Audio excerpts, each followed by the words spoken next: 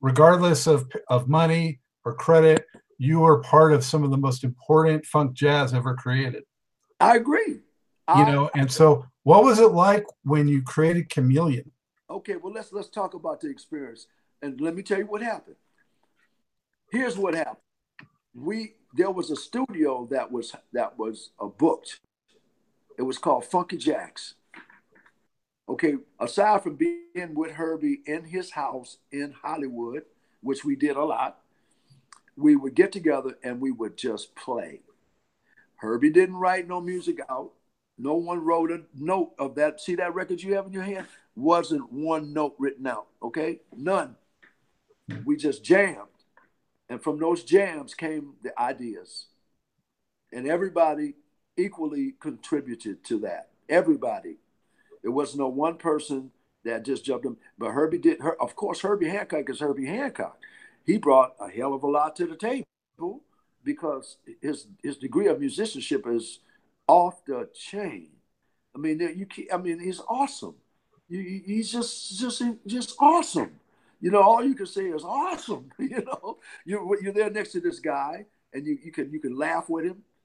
You can have fun with. You can pray with him. He's a Buddhist. He's a really nice person. He's a very his heart is really big, and so the music is like that. You know, he's a genius. So of course that's part of it. That's part of the inspiration that drove the band. But everybody in that band has something so awesome to offer. So if you look at Harvey Mason, yeah, I mean, there's nothing to be said. I mean, there was no better drummer in within the vicinity. There was no place Harvey Mason was so sought after. He didn't need Herbie Hancock. He didn't need anybody. He was making more money just playing in the studio. He didn't need to do anything else. But his chops and his knowledge and his reading ability and everything is just awesome. And then you have Paul Jackson. Paul Jackson is the most unique sounding bass player that came out of that particular era and genre of music. No one to this day can play like Paul Jackson. No, nobody. And every good bass player on this planet knows who Paul Jackson is. Can't touch him. Can't do it. It's not possible because he's so unique. And that's what Herbie was looking for. Good and unique.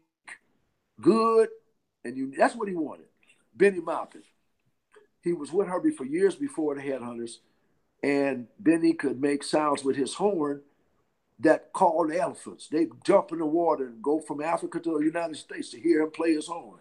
He was that, he just had this sound. And then there was this guy, Bill Summers, who brought the African and the jungle. I brought the bush to it. I brought the ghetto to it. The P funk, the real P funk. Africa is the origin of the funk. It is hands down. It's not a racial thing. It's a factual thing. They brought the rhythm, call and response, and Tiffany. That's African. That's African. The pentatonic scale, they wear it out. Okay, so there it is. So making the music was like that. We went to Funky Jacks and we just jammed. We just played and played and played. And then we started pulling these little grooves away and saying, let's develop that. That's how it happened. Is that how like the other ones came to? Like that, well, Thrust was a little different, more, it started going, I felt that we started going, I think the first record, we were going in the right direction. When Thrust came, it was just as good, but people started thinking about what we were playing more. If that was more, like, okay, how do we refine whatever we did with Headhunters? Can we improve upon it? Can we, I never thought about it like that. I just say, let's just play and do the music, and it is what it is. But I think it was a little more organized than the first record in terms of. I'm sorry. No. This is the one I was in junior high or something. This is the one that hooked me, and then I went back and got the other stuff. But to this day, I still just love this record so much. Which one is that one? This is Manchild. Manchild. That was a good record. But by that time, by that time the band was being dismantled. Now, if you look on, I think on Man Child, Sheila E. is on it. Well, Blackbird came in. Blackbird was in before then. Oh, was he? Well, let me see. The Headhunters did a record. We did our first solo record. This one. Yes. Now, what year was that? This is same year as Manchild, 75. Okay, well, there it is. Yeah, that's when Blackbird came in. You know, you're right. Then we did that. And on that particular Headhunters record, Herbie's not on it. That was the band, just the band. And there's a song on there's a song on that record called "God Make Me Funky." There you go. Yeah, I see me. I'm very familiar with that jacket. There was a song on there called "God Make Me Funky." That's a great track. And that song had the Pointer Sisters singing background, and it is probably one of the 10 most sampled songs in music. It's big. You know, we're clearing a sample right now. It's you know, and what they do is, why did they want to sample that? Well, back in the day when samplers first started, when people started first sampling, the samplers only would do a couple of seconds. You know, you didn't have that much room. I mean, you'd be lucky if you had 100K. You know what I'm saying?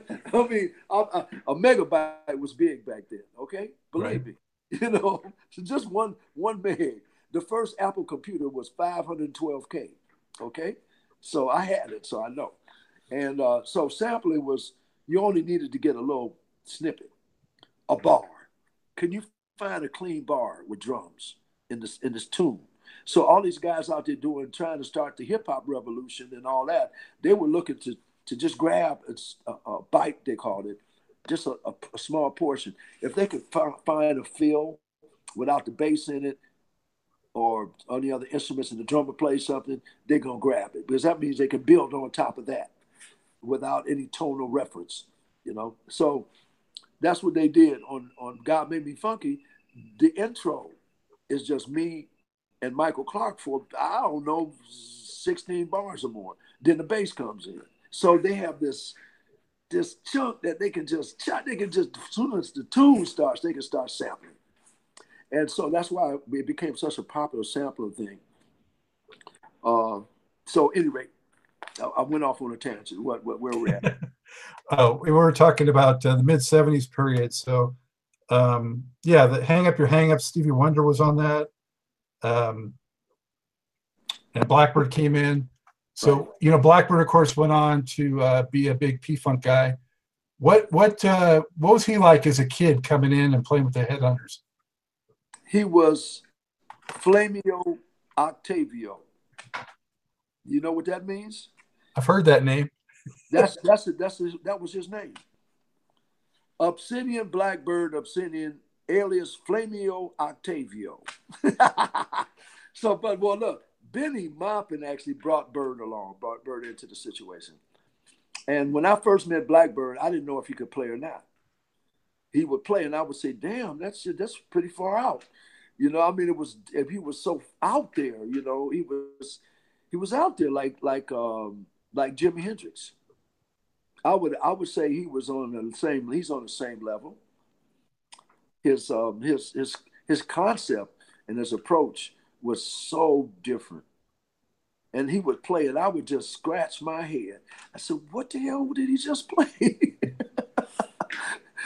Well, me and Blackbird are pretty tight. He's a good guy, and he became one of we were like a family. So we're still talking and doing things together since he's been with George Clinton. I know George, and we've worked together, and I've watched Blackbird when it was George in his heyday, with the Brides of Frankenstein and the Parliament Funkadelic and what was the ship, the spaceship, the mothership, all of that. I was there. I was there. I saw it. I was a part of it, in a lot of ways. And that I was mesmerized by this funk master. I think George Clinton, and I think for sure, I think he played in James Brown's band also. I think he was in James's band. I know a bunch of those guys touched it had something to do with James Brown.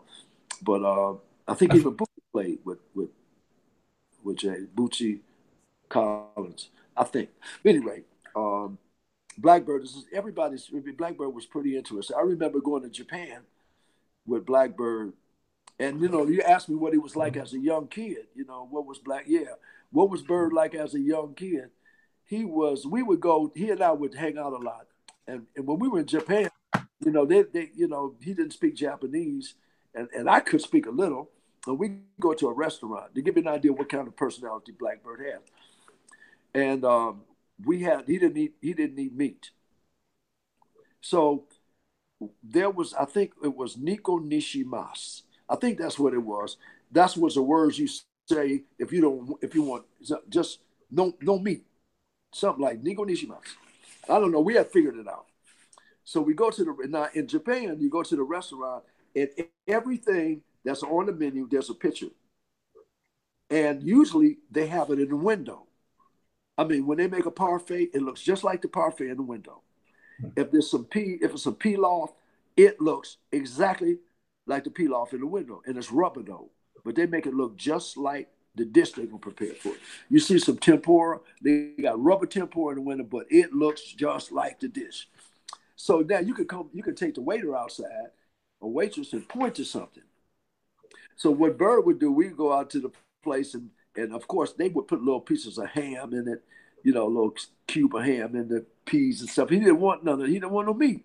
So we take the guy out front and Bird would say, Nico Nishimas. And he pointed out some dish with little chunks of meat in it. And the guy, the Japanese guy would say, okay, hi. So we get in, they bring the dish. They bring me my food. I'd have my spaghetti bolognese, and they bring him a salad. They bring him a salad. Not what he was pointing at, but when he said no meat, salad. And Bird would get mad, boy, Bird would blow up. He would get so upset. I want to go home. It was a young guy. I don't know, 17, 18 years old at the time. you But know, so, I got to tell you, I went to Japan once, and it was in 2005, and I don't eat seafood, and oh so my God, you in and so trouble. I told them no seafood, and they just it didn't even register. They didn't understand it, so they would take it away and bring a different fish or seafood. I got nowhere. So I lived on mostly protein bars while I was there. Yeah, well, that's a lesson. That's why Americans, if I've traveled around the world many times, I've been on every continent more than once. And I do know this. Americans, there is such a thing as the ugly American. It's a reality because we've been so privileged and we've been so spoiled that everybody else needs to speak English, which is stupid. You know what I'm saying? And we kill the experience that we could have with other people because the most important thing, now I can say hello in probably 50 languages. Because I know that the breaking the ice is me saying abarigani or saying, ni hao or saying arigato or saying, ohayo gozaimasu or saying buenos dias. You know what I'm saying? If you can't say como se va, se va bien, if you can't speak these languages, guten tag, if you can't do it, you're missing the boat. You don't get anything. You get just what you deserve. You get treated like an American. Now, if Well, you're now you're there's no real, excuse. It's so easy. You can just get it right off your smartphone and then say it to them. yeah, you could do that. But it's gotten easier. It's gotten easier. But that's just part of traveling. As musicians, the difference with us traveling is we're colorless. Like musicians kind of in general get along. There is still racism there, but normally if it's a one-on-one situation and you're dealing with a band member like me and Michael Clark is a white guy. He's white as the snow. I'm a black guy. So back in the day, I had a big ass natural, and I had my fists up in the air a lot. Free Huey, Black Power. Yes, of course, I'm supposed to do that. And Michael Clark, he would sometimes he didn't understand where I was coming from, I don't think. So he thought that I resented him for being white and in the band at times, which was as far from the truth as he could imagine. Now he and we're the leaders of the band. We talk on the phone all the time. We're extremely close. You know what I'm saying? So, there's all these things to process. There's a lot of different things out there. What makes a good musician? It's not that you can play your ass off, that's for sure. But if you can play really, really good, you're really, really, really, really good, and you can't get along with people, you're not a good musician. You're not. If you're a musician and you can play really, really good, but every time you turn around, you're abusing somebody, you're not a good musician. Well, You know? music needs to be colorblind. There's no question about that. I mean, so much of the greatest music that's been created has taken just diverse influences from different countries, from different genres. I mean, that's how you get the incredible innovation. Yeah, yeah. And then being open, you got to be open-minded. So go ahead. So in the Headhunters at this point, you guys got guitar involved. Those first two records had no guitar, right? So that was a big change. And Wawa Watson was also in there, right? Yeah, well, Wawa came, Herbie started reaching out and bringing, the unit was 5 people originally. When we added Bird, that meant there was 6 of us. And that happened because of the solo record that the Headhunters did. That's how it happened. Like that you picked up that record from Japan, Flood. Yeah. Now, if I could say it, you can edit it out. That's some of the baddest shit I ever played on. That shit is smoking. That record, that was killing. I mean, that was the ultimate. I remember it was the Sun Plaza. It was at the Sun Plaza. We did 2 nights there, and then they took music from both nights, made that CD. And it didn't even come out in America for a while. Oh yeah, but it was I couldn't tell you how. When I heard that and I listened to it, I said, "Oh my God, was it killing? Was it smoke? Is it smoking? Oh, it's smoking on fire. On fire, yeah, I agree. It was very special, man. I still remember that as one of the best concerts I ever did with Herbie in my life. Was that record right there. What would you say about your percussion style that kind of makes it Bill Summers? Well, I'll tell you what it is. I'm a support person. I'm not trying to solo. That's not what I do. I do it, but that's not what I think. What I contributed was a certain thread of organization and tightness, and layers of different things. For instance, on Watermelon Man, I learned how to play an instrument called Hindu, and it's a instrument played in the Central African forest, in the Ituri forest, by the little people. Now, you don't want to say pygmy because that's like the N word, okay? It's not a good word. Just like Aborigine ain't a good word to Corey people of Australia. They're not Aborigine. They don't like that. Yeah. Anyway, but I learned how to play this particular little instrument, and it's so unique. You know what I'm saying? It was such a unique sound. So all of these what I bring is something at that time and still now, people aren't familiar with these sounds. So there were instruments that I played like berimbau, which is a Brazilian instrument that was actually, it's an African instrument that became popular in jazz because of people like Nana Vasconcelos and Daum Ramal, who work with Weather Report. Okay, I learned how to play this instrument from really, really well from Nana, but you probably don't even know who he is. But I study what makes rhythm and music spiritual, and that's what I added to it. I add God to it. I add His voice or her voice, whoever that is, And I that's what I do, because what the music that I'm closest to is the music that I learned in the fraternity down. which is music for the universe. That's what I add. That's what I bring to the table. And that means if the lesson in these drums, when you play them, there's three drums: the iya, which means iailu, which is mother drum, literally translated. Then there's the okonkolo, which represents the child in the family, and then there's the itotele, which represents the father. Now, none of these drum rhythms step on each other. No one gets in the other's way. The baby drum that represents the child plays the simplest pattern, but it holds the family together. So those are lessons you don't learn but playing jazz, okay? You just don't. You just don't. That's some deep stuff there. So Yeah. now you're sitting down and you're learning 300 rhythms in a certain order with all these changes. And that's what I brought to the table. I brought that to the table. That's what I brought in. Our heritage, not the origins of jazz and R&B and the Negro spirituals and gospel. That's what I brought to the table because I know that. I know that. I know what that is. So So when Herbie and the Headhunters were creating those records, um, did you get direction from anybody else in the band, or you just completely did your own thing? No, what could they tell me? How they gonna tell me how to play a gangokwe? They don't even know what it is. I don't know. Herbie ever say, I want a fill here? No, never.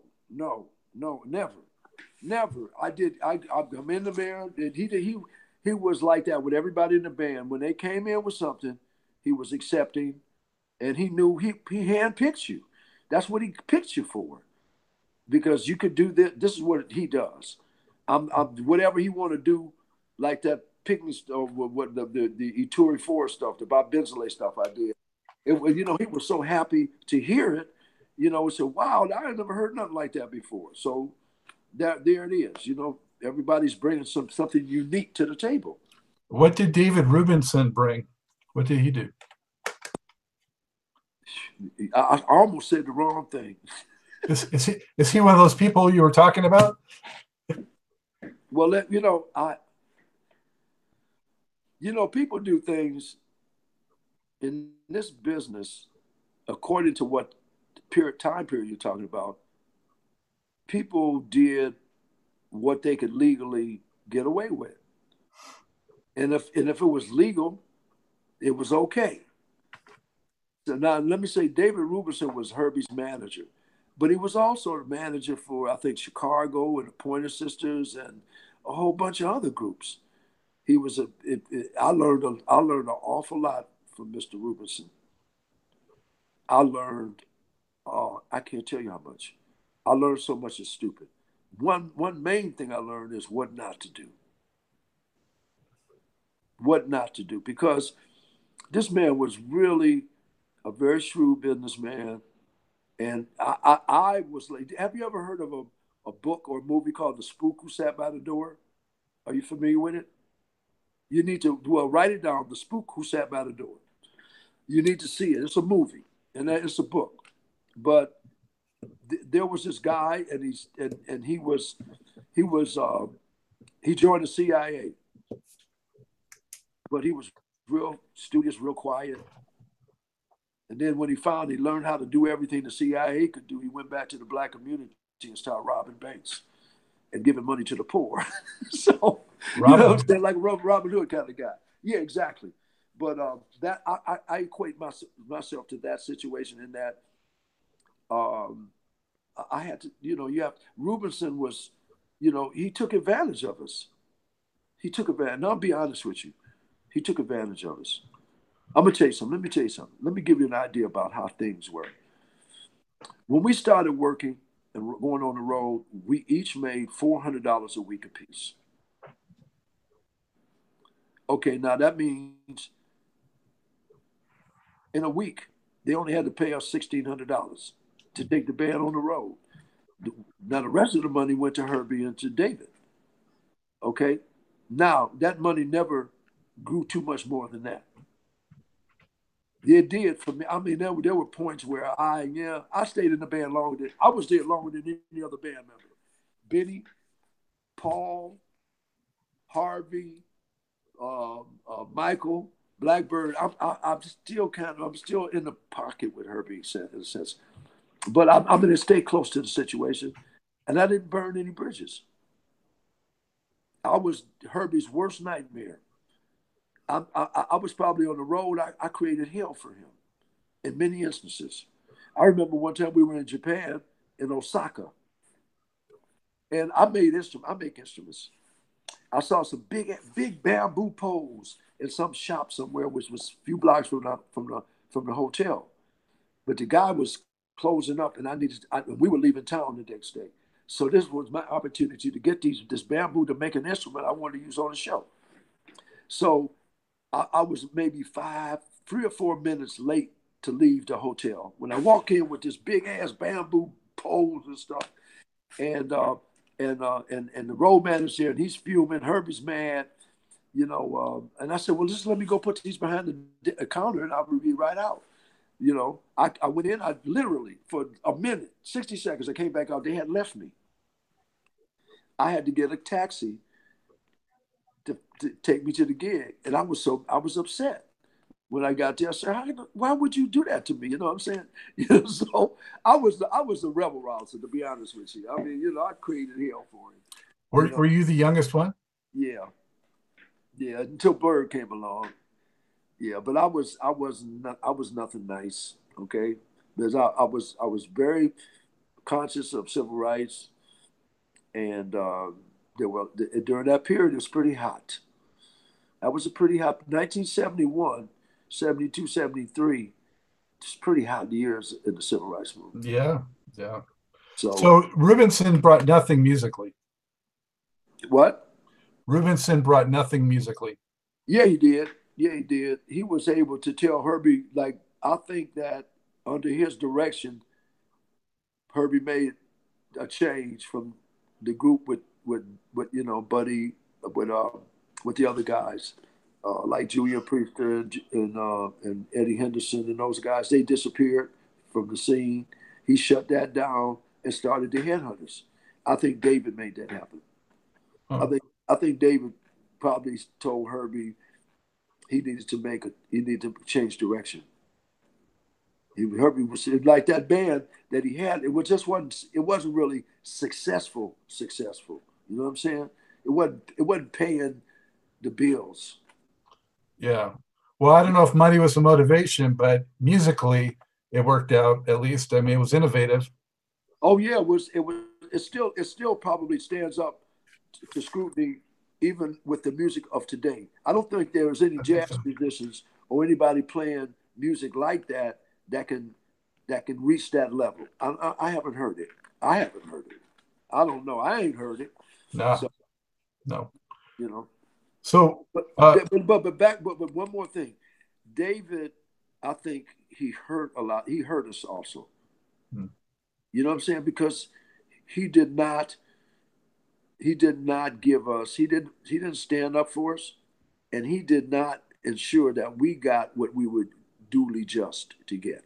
He didn't do it. Sorry, that's just my assessment. But now, on the other note, do I like David? Yes.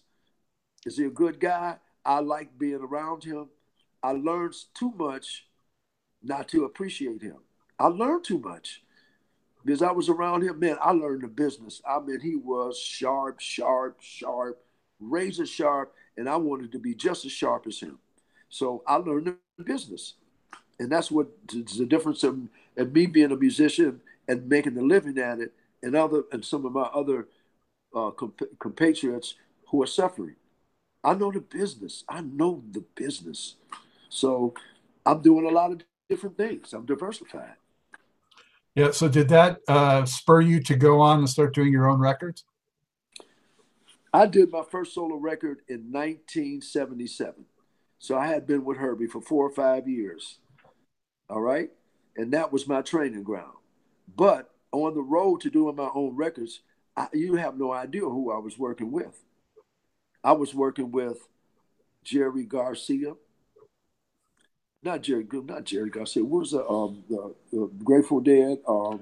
It was Jerry Garcia. If you're talking Jerry Garcia. Dead. I'm thinking about Jerry. I'm thinking about somebody else, Garcia. Andy Garcia is a friend of mine. He's an actor. So Jerry Garcia, I'm hanging out with Jerry Garcia, and I work with him on a solo record. There was another guy named McDonald. What was Country Joe McDonald? You know who he is? And the fish or something? Country Joe. Yeah, he was a Country Joe. Then I work with Stanley Turrentine.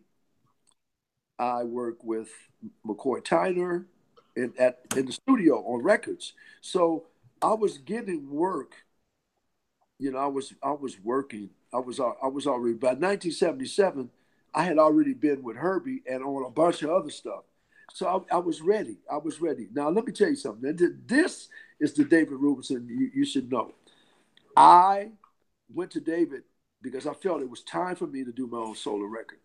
And I went to David and I said, David, I want to do a solo record. Do you know what he said? He said, oh! He fell on the floor laughing. He rolled. He thought that was the funniest thing he had ever heard, which was painful for me because he laughed in my face. Mm. And so I'm going to tell you what I did. I was on an airplane shortly after that happened. Hold on. I got on the airplane and there was a guy that had been hiring me to do work at Fantasy Records. His name was Orrin Keepnews. You know who he is? Mm-hmm. Okay, now you need to look him up. Orrin Keepnews, Orin Keepnews. Orrin Keepnews had the largest jazz catalog in history at that time. Milestone Records, Riverside, and Prestige. He owned those labels. And he had been hiring me to do work with people like Stanley Turrentine.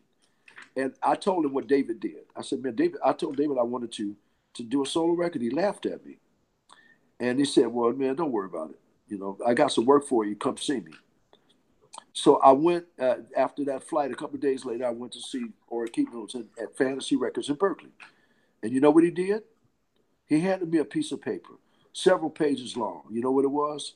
A recording contract. Now, that's going to show you what karma does for you, as opposed to, the regular way that things go down. This was a real person. He wasn't black. You know what I'm saying? He was just a real person. And he was paying you more than $400 a week? Man, he handed me a check for $4,000. There you go. Okay, but I'm just saying, what goes around comes around. If you just stick to your guns and you stay true to your belief and your dreams, you'll be rewarded. It's real simple. It's, you can't always look for it where you think it should come from. God has different designs. He said, well, you're going to get it, but it ain't going to be where you think it's coming from. And that's just what it is. So Orrin Keepnews became like a father to me, well, like an uncle, let's say. And because of him, I worked with, I remember doing a record with him where it was a McCoy Tyner record. I forgot the name of it. But on this recording session, man, I'm the youngest guy there. But let me tell you who was on the recording session. Ron Carter, Jack DeJohnette on drums, Bobby Hutcherson on vibes, Eddie Henderson on trumpet, Freddie Hubbard on trumpet, Benny Maupin on sax, Hubert Laws on flute. I was the percussionist, and we did the record live in the studio. And that's the kind of thing that Orrin did for me. He treated me like I was his son, or like I was his nephew, or not even better than that, like I was real. That I had something to offer. So you weigh up, and so there's David. David laughed in my face. So anyway. Well, but you know what? That motivated you, though. That helped motivate you. Yeah, but I still like him. It doesn't. It did. That's the thing about being real. You can. I can actually sit down with the devil. I'd rather him in front of me than behind me. Definitely. So, but I can do it. I can. I've learned how to hang with some of the realities of life. I wanted to mention some of those other people that you worked with in that period that you didn't mention, which was the Pointer Sisters, Bobby Womack, Lenny Williams, Patrice Rushen, Quincy Jones, Bar-Kays, Confunction, so many, right? Hey man, let me tell you something. I'm gonna tell you to be very honest with you. I don't know too many musicians who have worked with as many people as I have. I don't know. I've worked with Ella Fitzgerald, Sarah Vaughan, and Miles Davis, and Michael Jackson, and I mean, come on, man. I mean, I look at it and I'm like, who is this guy? Yeah, I don't know him. That's a lot of people. That's a lot of heavyweight people. And I look at it and why am I there? Why was I chosen to be involved with all of these wonderful artists who have changed the face of the planet just with their music? And only thing I could say is that no matter how small you are in the scheme of things, you know, you're a giant. It's funny, I'm the N word of the music industry, but I'm not a little guy, you know. And I think being humble is important. I think it's crucial to maintain a certain level of humbleness, so you don't misguide to take your energies in the wrong direction because you're not really no better than anyone else. I'm not. And people say, "Well, you're a master." I hate that. No, I don't want to be a master. I don't want Well, to it make. helps coming up how you did too. I mean, you came up the way you came up and the story that you shared with me, that's stuff that builds character. Yeah, I hope so. I hope it builds something. Yeah, yeah. I mean, it better build something. It's either gonna build a monster or a saint. I want to mention specifically on some of those artists that I touched on because you did play on some key funk tracks. We cover a lot of funk on this show. That Pointer Sisters, I think, was a Steppin' Out album that Stepping had, out, yeah, yeah, that was big. yeah, yeah. Yes, you can. What was it? Yes, you can. Go you do you can something like that. Bet You Got a Chick on the Side. Was that? Yeah, right. Yeah. The point we were really the Headhunters were very close with the Pointer Sisters. We hung out together a lot, and David managed them also. And then on the Bar-Kays, Holy Ghost, Yeah, and on Confunction, that Candy album that had Chase Me and all that great funk. yeah. Yeah. And then um, your records that you started doing with Summer's Heat, you went to MCA and you got real funky over there. Talk about that a little bit. Well, I tell you, before we went, before I got a deal. Remember, I told you, Orange Key News gave me a deal, and I did 4 records for Prestige, and the second to the last one, it was called Straight to the Bank. This is before I went to. This is before I wound up at MCA, and there was a company called TAR, TAR, and it stood for Tom Ambrose Ray. Tom Ambrose Ray was this white guy that was a major R&B independent promoter, record promoter. What he did, this is not concerts. What he did was he promoted records on the radio for people. He he would go out and take care of the campaign, and he get a budget, and they give him so much money to spend in different markets to buy radio time and blah blah blah blah blah blah blah. Well, he came to Prestige or Fantasy, which is one family. He came to Fantasy, and they listened to all the music that was on Fantasy, and they heard a song that I did called "Let's Go Straight to the Bank," and they said that could be a hit. They said this is we want to try to move this one, so they would let them pick what songs or what artists they wanted to push financially on the radio, and they picked that. And then at one point, the guy Tom came to me with a friend of his, Paul Mack, and said, "Man, I think we can get you a better deal. I think we can get you a real deal." And that's when I moved to MCA. They took me there. I went with. I mean, that was the vehicle by which I got there.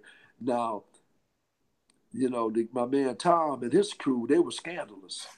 Okay, they were the real deal out there doing the payola, whatever they did. I don't know what they did. I shouldn't say that word. I can't prove that It though. was kind of the golden era for that. Yeah.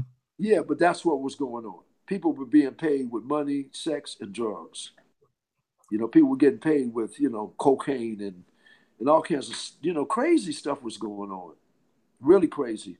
But I mean, I wasn't in that part of it, but that's how I got to MCA. And the first record I did at MCA was called "Call It What You Want." That was a great track. Yeah, and that track took me to another level. In fact, I was on tour with Herbie, and my stuff was higher on the charts than his. Okay, and that's when we had a big blow up. That's when I actually left the band because I made an arrangement with David Rubinson. I said, man, you know what? My record is on the charts, probably 20 steps above Herbie. I don't need Herbie. You know what I'm saying? I got a funk band. I'm on Soul Train, all right? I'm on Soul Train with my band. I'm doing better than him right now. And so I said, man, I don't want to rock the boat. I even relinquished a pay raise. I said, look, I don't need the money. All I want you to do is when I get introduced, play a couple of bars of my hit. That's all. That's it. We get on the stage. When we get to a sound check, we can rehearse it. And all we need to do is maybe 16 bars and say, Bill Summers, said, he's got, call it what you want. Blam, boom, whatever. You can call it, do a couple of bars, and then move on to the next guy. So Herbie and David agreed upon that. But so we get out on the road. We got about a month tour, 2 months, whatever. And he said, we'll rehearse your tune at a sound check. So first sound check, we don't have time. Second sound check, we'll do it tomorrow. Third sound check, well, it went on for over a month. And I'm saying, well, they screwed me. I'm not getting a raise I could have got. And they're not doing this for me. So we played at a club called The Bottom Line in New York. And very popular club. I don't know if you remember this club. I've heard of it. And the name of the club just haunted me, The Bottom Line. So I went to Herbie. I said, Herbie, this is the bottom line. I'm gone. And I quit right there on the spot. Just like I quit high school. I was on another. And boy, you're talking about what do you call it? A fallout. Oh, the fallout was incredible. The fallout was incredible, man. Well, this was the last one you did with Herbie, right? At that time? At that time, yeah. Yeah. No, well, I don't know. Was Sunlight after that? Sunlight was before this. Okay. Yeah. Okay, so yeah, I remember Feast Don't Fail Me Now. That was another record. Yeah, that was in 79. Yeah. Yeah, see, I stayed around. I think on Feast Don't Fail Me Now, I don't know if Benny or Paul was on there. I don't think they were on those records. I don't know. I don't know. But I was lingering on there. I was hanging on, But actually, after I quit, some years later, Herbie and I, we kind of, I didn't know how to deal with it. I mean, it gets to a point where you have to take a stand. There's a point where you have to stand and say, I'm not taking no more bullshit. I'm not doing it. I love you. I mean, that doesn't stop, but I can't let people do that to me. It's not a good thing for my son to see. It's not a good thing for other young musicians to have to deal with. It's bullshit. I'm sorry. It is what it is. And I stand up for things. I'm going to stand up. I'm standing up. I ain't gonna do what my father did and not say shit. I'm gonna talk. I'm not going to the grave wishing I would have said something. So, how did you get that Summer's Heat band together? And what were some of the more memorable tours you did with that group? I got one for you that'll blow your mind. Well, I put the band together much like Herbie did. I kind of took a lesson from that, hand-picking you guys. I picked two guys, Larry Batiste and Clayton Richardson. They were young. They were coming out of college, and they were prolific writers, excellent background vocalists, excellent lead singers, could play keyboards and horns. So they came with massive talent. Then there was a guy named Scott Roberts who was in Confunction, and at one point, and he was a percussionist and he played trumpet. And he and I were really close. We're still business partners. Then there was a guy named Kelvin Tillery, his cousin sister is Linda Tillery. I don't know if you know who she is, but Kelvin auditioned a lot of singers. Then there was a girl named Lori Ham, and You know, everybody was handpicked. Bo Freeman. It was a big band. It's 11 pieces. It's a big band. It's hard to have that many people in a band. You know, you have to really be doing well to carry that load. So, but I'll tell you, that record, the first record we did was a big hit, and we went on the road. I said, this is an important story. We went on the road, and that, I don't know if this was a couple of years. It was a year or so after that record, or somewhere around the same time. But we were on the road, and we were opening for Teddy Pendergrass. We had 12 dates straight with Teddy, and so we'd open for him every night. And then at the end of the tour with Teddy, our booking agent decided to add two more days to the tour. 2 more days of that added hell and Beelzebub to the tour. Okay, so look, it was in Wilmington and Durham, Durham, Raleigh, and Wilmington. Yeah, North Carolina, where I am. Yeah, North Carolina. So check it out. We get to the gig. I got a truck, a bus, and the band. I'm rolling hard.